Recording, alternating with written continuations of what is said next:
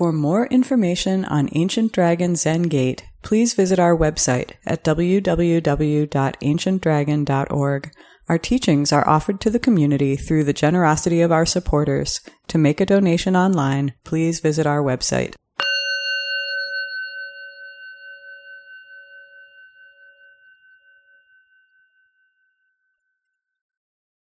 Today is 9/11. I want to talk about that a little bit. Welcome everyone. But I also want to talk about positive visions of cooperation and Buddhist teachings about that. Alternatives to terrorism. So, just as a historical review, and probably you all remember this, but after 9/11, horrible terrorist attack in New York, there was a kind of reflexive response by the government that we have to counterattack somebody. So aggression seems to be our default mode. And so we started a war on terror. I think Gandhi said something like, hatred doesn't end hatred. Anyway, we invaded Iraq and Afghanistan. Iraq had nothing to do with the 9/11 attack. Maybe some of the people who planned the attack lived in Afghanistan, but certainly not the Afghan people or government. Actually, Saudi Arabia, who's now our one of our biggest partners in that region, had most of the people who were the 9/11 attackers and apparently had some responsibility for it. At any rate, again, this war on terror seems to be like a war against war. It hasn't worked. It didn't work. Iraq fell. Afghanistan we had to abandon. Arguably, the whole region is much, much worse in the whole world because of our attacks, our invasions. Before the Iraq invasion, something remarkable happened, though. There were demonstrations against invasion around the world, hundreds and hundreds and hundreds of thousands of people. I was living in San Francisco then. There were 3 gatherings with more than 100,000 people in Civic Center in San Francisco on successive weeks before the invasion happened. I spoke at one of them. There were a large number of people from Zen Center and other Buddhist groups who were there at Civic Center in San Francisco, sitting zazen, sort of to the side but front of the main stage, the main speaker's platform. And all the people who went by noticed it and appreciated it, just sitting peacefully. Our practice is an alternative to terror and wars on terror. And our so-called war on terror ended up, we became the terrorists. Many people around the world see our government as terrorists, and are many coups and invasions. In the United States, government set up a torture program. And there are still people in Guantanamo who are being held without being charged with anything. So how do we respond to violence, terrorism? Now, of course, the FBI and other government agencies responsible for looking at this say that the most dangerous terrorists are the domestic white supremacy terrorists. And we have this date, January 6th, to go along with 9/11, this invasion of our capital and active threats to kill the vice president and other Congress people. And this is still a grave danger, as long as the people who were responsible for planning that have not been held responsible. So, I want to note the terrible thing that happened on 9/11. It's hard to talk about. I don't know that I want to say much. We all saw the horrible images. Of course, I remember where I was. I had lived in New York City. At that time, I was living in San Francisco, but I lived in New York City for a decade earlier. So we have these terrible attacks. Now we have terrorist attacks against school children. And attacks against women through attacking reproductive health, whereas the right to carry an assault rifle is held as sacred. Anyway, so we're in some difficulty here.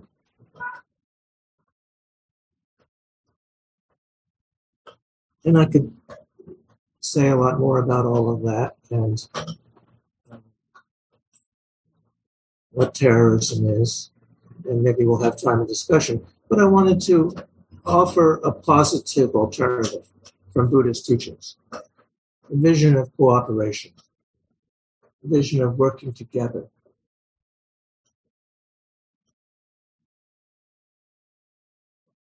I believe that humans do not need to always be at war.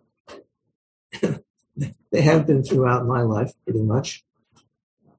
There are other options in history and anthropology, and I hope Eve Pinsker, who's an anthropologist and is with us on Zoom, might have some examples. But I know that there have been times in the history of humanity when people did not automatically assume we should respond to difficulties with warfare. There have been cultures where there has been cooperation. So I want to talk a little bit about a Buddhist teaching of cooperation. And I'm going to keep this try and keep this talk short because I want to hear what other people have to say. But this is sort of a preview of my seminar next month, October 22nd, on Huayan Buddhism. That's a Buddhist school, Mahayana school in China, and it was present in Japan too, that had a model of how we are all connected, a vision of cooperation and interconnectedness. Pretty sophisticated teaching, philosophical teaching of bodhisattva activity.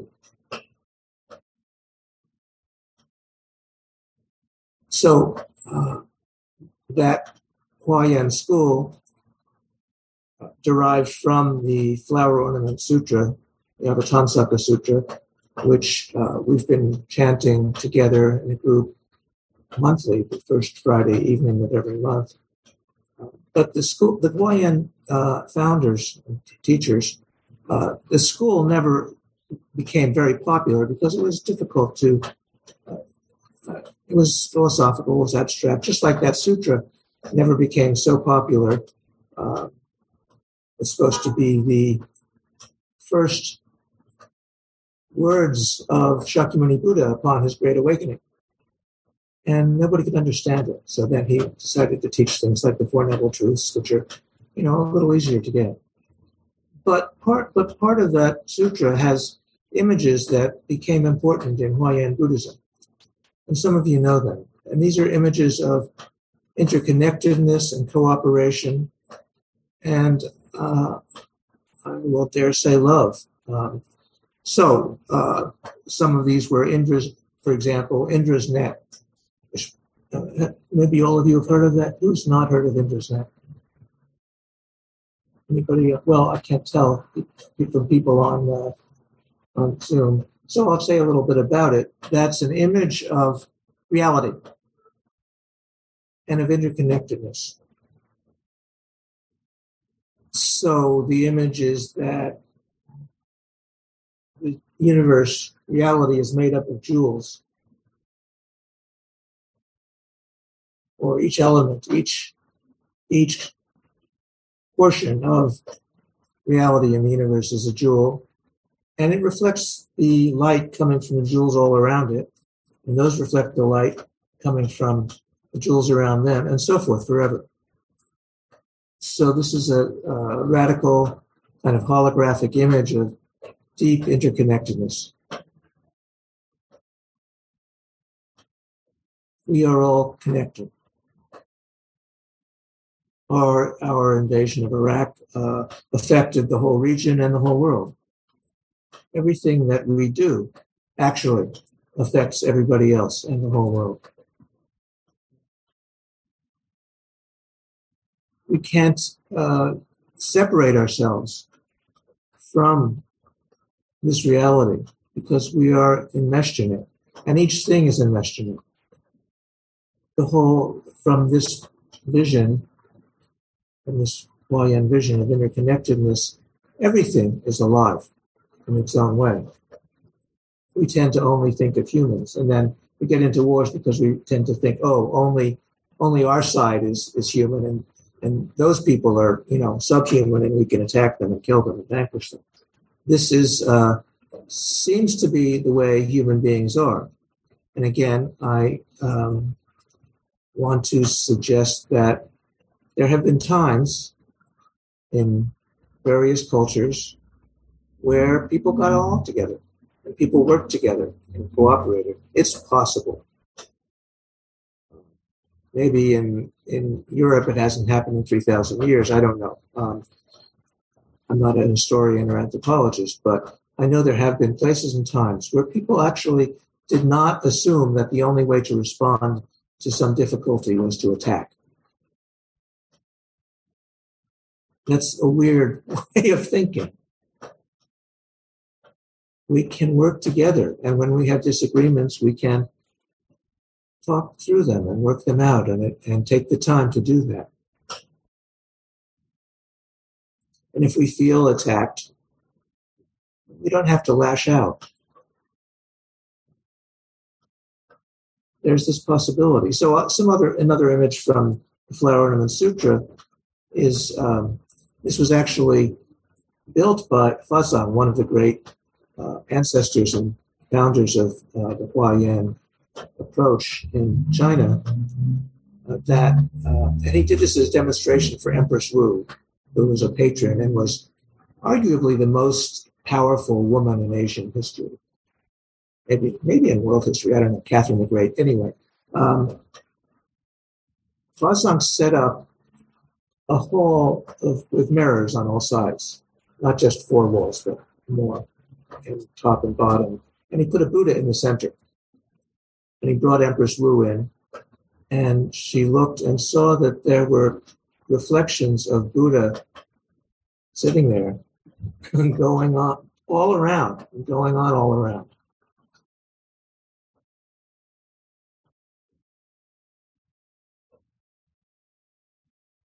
This is also another way to see how the world is, like those jewels reflecting. Everything is reflected in everything else. You often can't see it so clearly, but this is the Mahayana Buddhist idea of interconnectedness and interdependence. They're all deeply, deeply connected with each other. We think we can say, oh, those other people, they don't count. They're not Americans, or they're not white, or whatever. But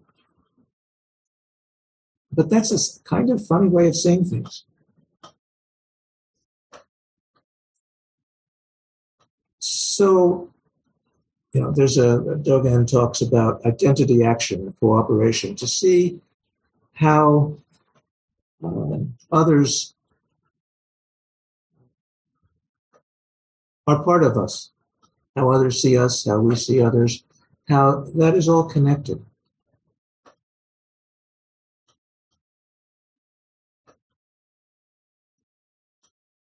I actually saw this Hall of Fazang's once. I was doing long, actually Zen Catholic dialogue over some years, And the Zen people involved were people from San Francisco Zen Center, our tradition, and people from the City of 10,000 Buddhas, which is Chinese Chan, the Master Hua. They have a huge monastery north of San Francisco in Ukiah. Actually, it's an old mental institution, but it's a huge complex. They have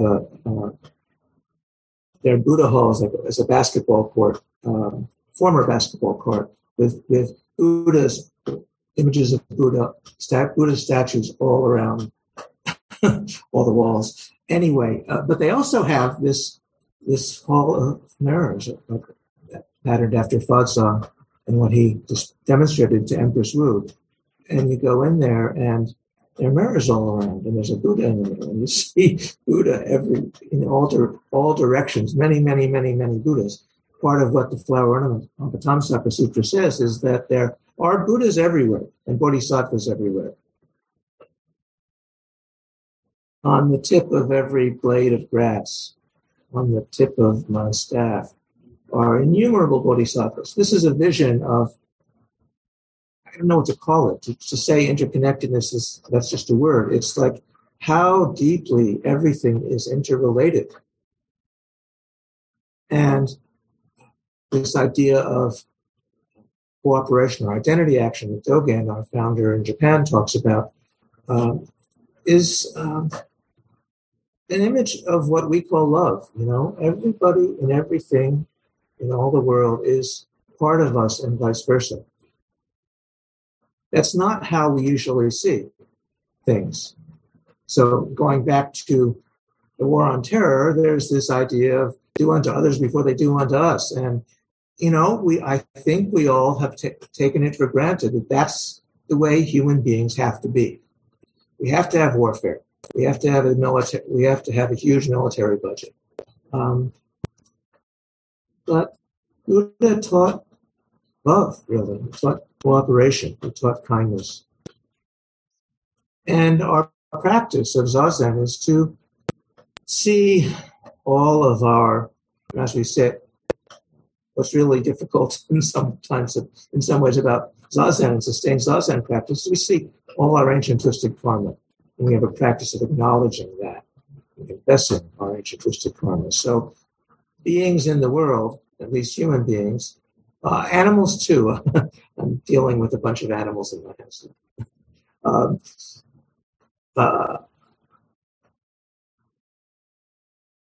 We think we're separate. We think if we feel attacked, we have to react and attack back, and it doesn't have to be that way. It just doesn't have to be that way. So I had a story, an example of that this past week.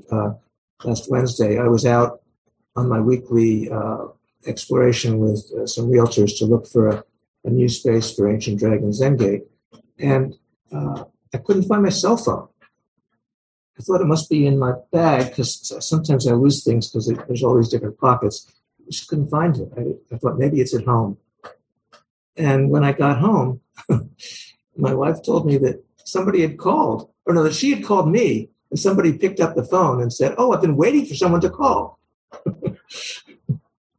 And this was a guy, a workman, who was up in Glenview at the time, a little north and west of where we now live in southwestern Evanston. He said, I was waiting for somebody to call. Yeah, I have your cell phone. Do you want me to come and bring it to you? It's very kind. Kindness is part of who we are. No, and we said, no, we'll come to you. So we drove up to Glenview, and where he found where he was, and he was outside. He was working in a house there, and he came over and handed me my cell phone. And I was just, I kind of feel if I don't have my cell phone, I kind of feel like somebody's going to arrest me for, being, for not having all my dossier and all my papers in order. Anyway, I felt like he saved my life. And he just said to me, "I always try to treat others as I would like to be treated." Wow. Which is simple. Anyway, so, that's an example of, losing your cell phone. Somebody might take it and steal it and sell it, or I don't know. But no, he was waiting for us to call so he could give it back.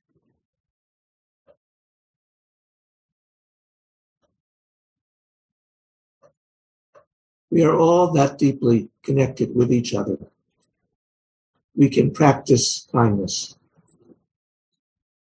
We can practice generosity. We can practice ethical conduct and patience and energetic response and calm and insight, clarity.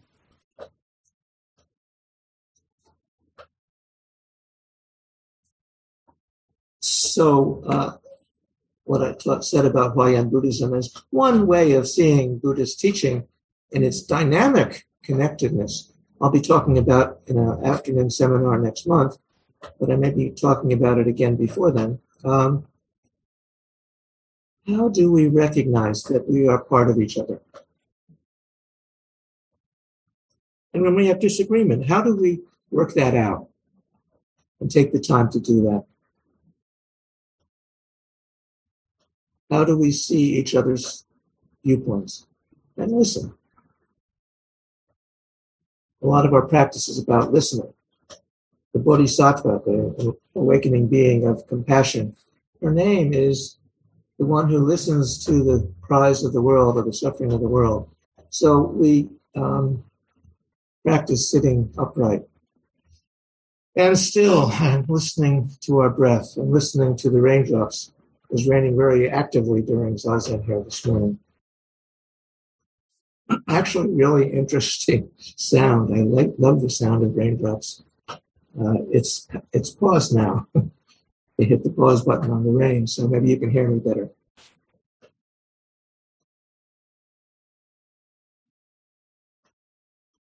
So, but going back to our basic practice of Zazen, it's also about listening. It's about listening to our own greed, hate, and delusion as it comes up. It's about listening to our own karmic afflictions as they come up. And it's not about getting rid of those. It's about listening to them and seeing them as gateways, doorways to awakening. We awaken through seeing difficulties, through seeing our challenges.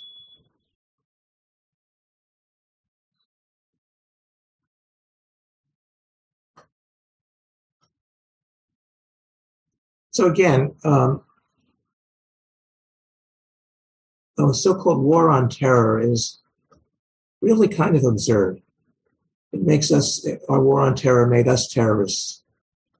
We can't terrorize terrorists and feel like we're not them.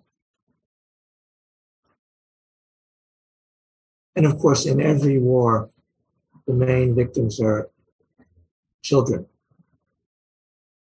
and civilians, more and more in every war. When it was gladiators fighting hand to hand, maybe they were victimized too. Gladiators in the Colosseum were slaves. I don't know if David Ray's here to talk about that. Anyway, okay. So I believe, and I've heard that there are cultures where people don't automatically start wars and fight each other, where wars are not the norm, where people work things out. So I want to start our discussion period by calling on Eve Pinsker, who's our resident anthropologist, or one of them, and Eve's on Zoom. And Eve, can you say anything about, cultures? Yeah. So, who did not assume warfare? Yeah, I mean, well, there's an anthropologist at Rutgers, R. Brian Ferguson, that's dedicated, much of his career to this, and he has argued that, war is not hardwired into human society. That there have been, places and times without it, and I think, other social scientists would also agree that war is connected with. For one thing, you have to distinguish between war and homicide, right? Clearly, we have the capacity to kill. It's a possibility. But as you've said, we also have the capacity not to. But, there's a difference between, individuals killing each other and warfare as the act of a social group. And, in human history, the warfare as a social group is connected with,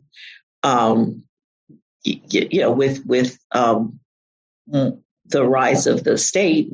Before that, complex chiefdoms, as power becomes more centralized, as some leaders assert more control both over their own group and over resources, and start conceptualizing ideas about the connection between the power over a group and the group's power over resources like land or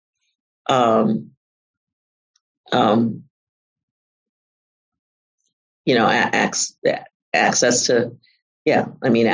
to territory. Where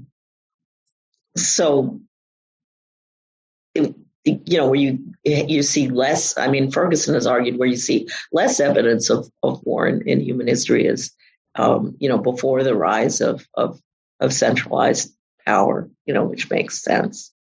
So, so there's a lot of, and another question is, is warfare, do you have to assume warfare when you have differences in groups, and people perceive cultural differences in groups, living in the same area? And the answer to that is no. Historically, there's been periods of having, different cultural groups coexist in the same territory, but, usually like defining themselves in complementary ways. Like, one group was agriculturalists, another group was herders. And so, sometimes they can, use more or less the same territory, but they're using it in different ways. Sometimes that has resulted in conflict, but not always. Sometimes people do find ways to coexist. And, you have areas of the world like, Kerala, for instance, in India, where, there was a tradition of cultural and religious diversity. There were Jews, Hindus, and Muslims and Christians living in the same area, and for several centuries, managed to do so peacefully. And then with the coming of colonialism, that changed. But colonialism, frankly, as far as warfare, isn't always bad. there's some areas of the world, like in the Pacific, where colonialism actually helped end indigenous warfare. But so it's not, it's not hardwired, right? But at the same time, there's these complex dynamics that support conflict. And one thing I think happens, frankly, when you talk about like individual humans, I think, there is something biological about, young males and testosterone that make them more prone to violence. And, but when you're in a social group, it's like, obviously there's ways of controlling that, ways of channeling that, they can play football instead, right? I think there's problems with football too, but anyway, there's ways of channeling those impulses and helping them grow out of it. But on the other hand, I think you have this sort of insidious alliance between, between leaders who want to use young men to fight for, so that the leaders gain more power, and so they become cannon fodder. But that's not because there's this. It's not alone because there's a propensity to violence among young men. It's because the that you get conditions where centralized political leaders, use that, right, and use it, to serve their own purposes. Yes, thank you so much, Eve. Yeah, so it's not essential to human beings to go to war. It's just not. It has been, I think, in our lives, and we tend to assume that that is the way things are. But when we actually are willing to slow down and pay attention to our hearts and minds and each other's, and see that we're deeply interconnected, it's not the only option. So thank you very much, Eve. I'd like to open up the conversation. Anybody else who has responses or questions or perspectives that you would like to share? Please, feel free.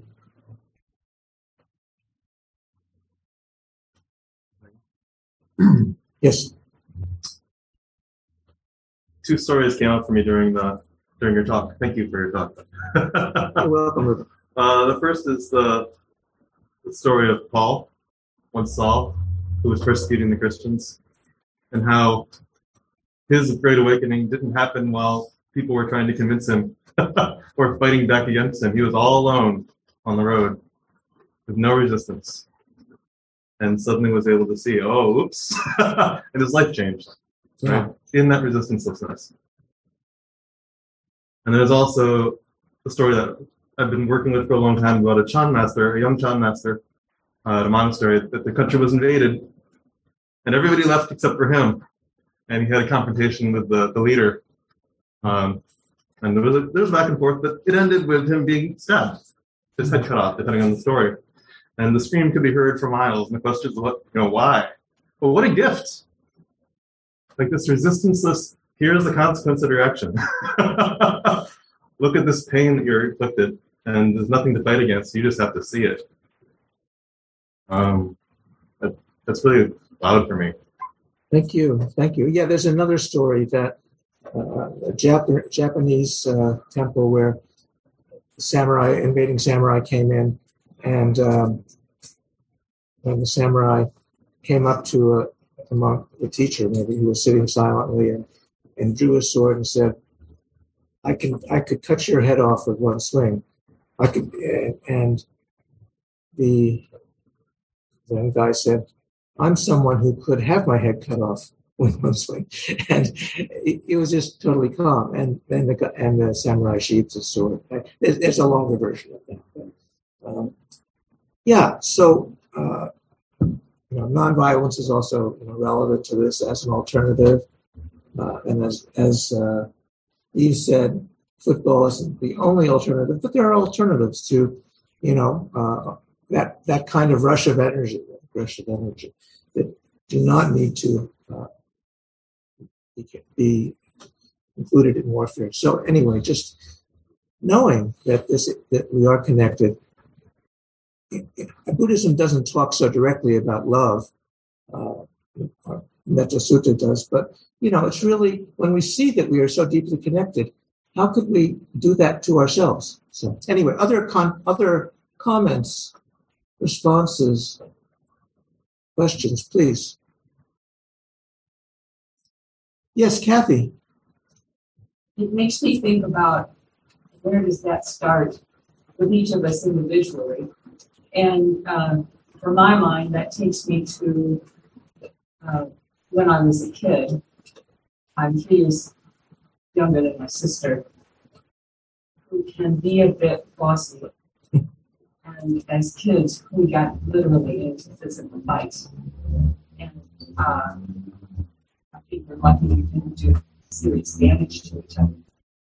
But we're also very close friends and have our lives. But, sibling rivalry is a real thing, and I think sometimes that's where aggression begins. You go into the psychology of it, but there is a competitiveness in us, and I think it's one of the things I've worked at, internally, psychologically, my whole life. Now, for example, with that same sister who can be a bit controlling still, I have to set boundaries without being too aggressive. And I think that leads me to the idea of skillful means. And because I think it's true in our lives in general. And I think that's probably where it starts. There's a ripple effect. You know, if we deal with things in life by being aggressive, even relationally, on a consistent basis, it sets a pattern. It sets a cultural norm. And so I think examining those parts of ourselves and how to, set boundaries because they are needed oftentimes, but do it skillfully, that's something that we all have to do. Thank you. Yes. As you were talking, I was thinking of how to be assertive without being aggressive. How can we present our own viewpoints, put it that way, without, trying to defeat the others? How can we talk together? And and there's a positive, very positive way of seeing that. Dogen talks about taking one's dharma position. How do we take our position through our karmic life in our world with all those we interact with without having to go to war with others?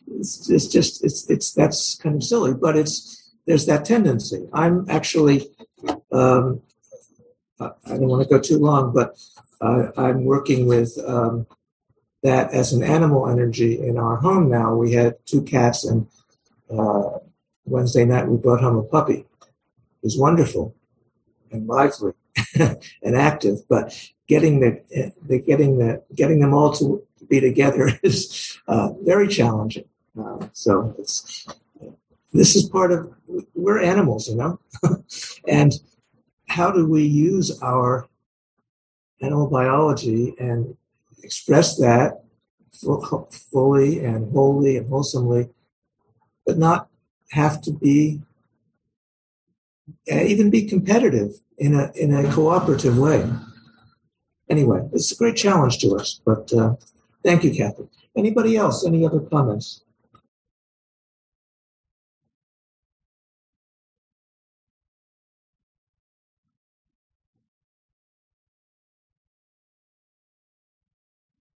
If not, I can make some announcements, but again, if anyone has any perspective or reflection or comments.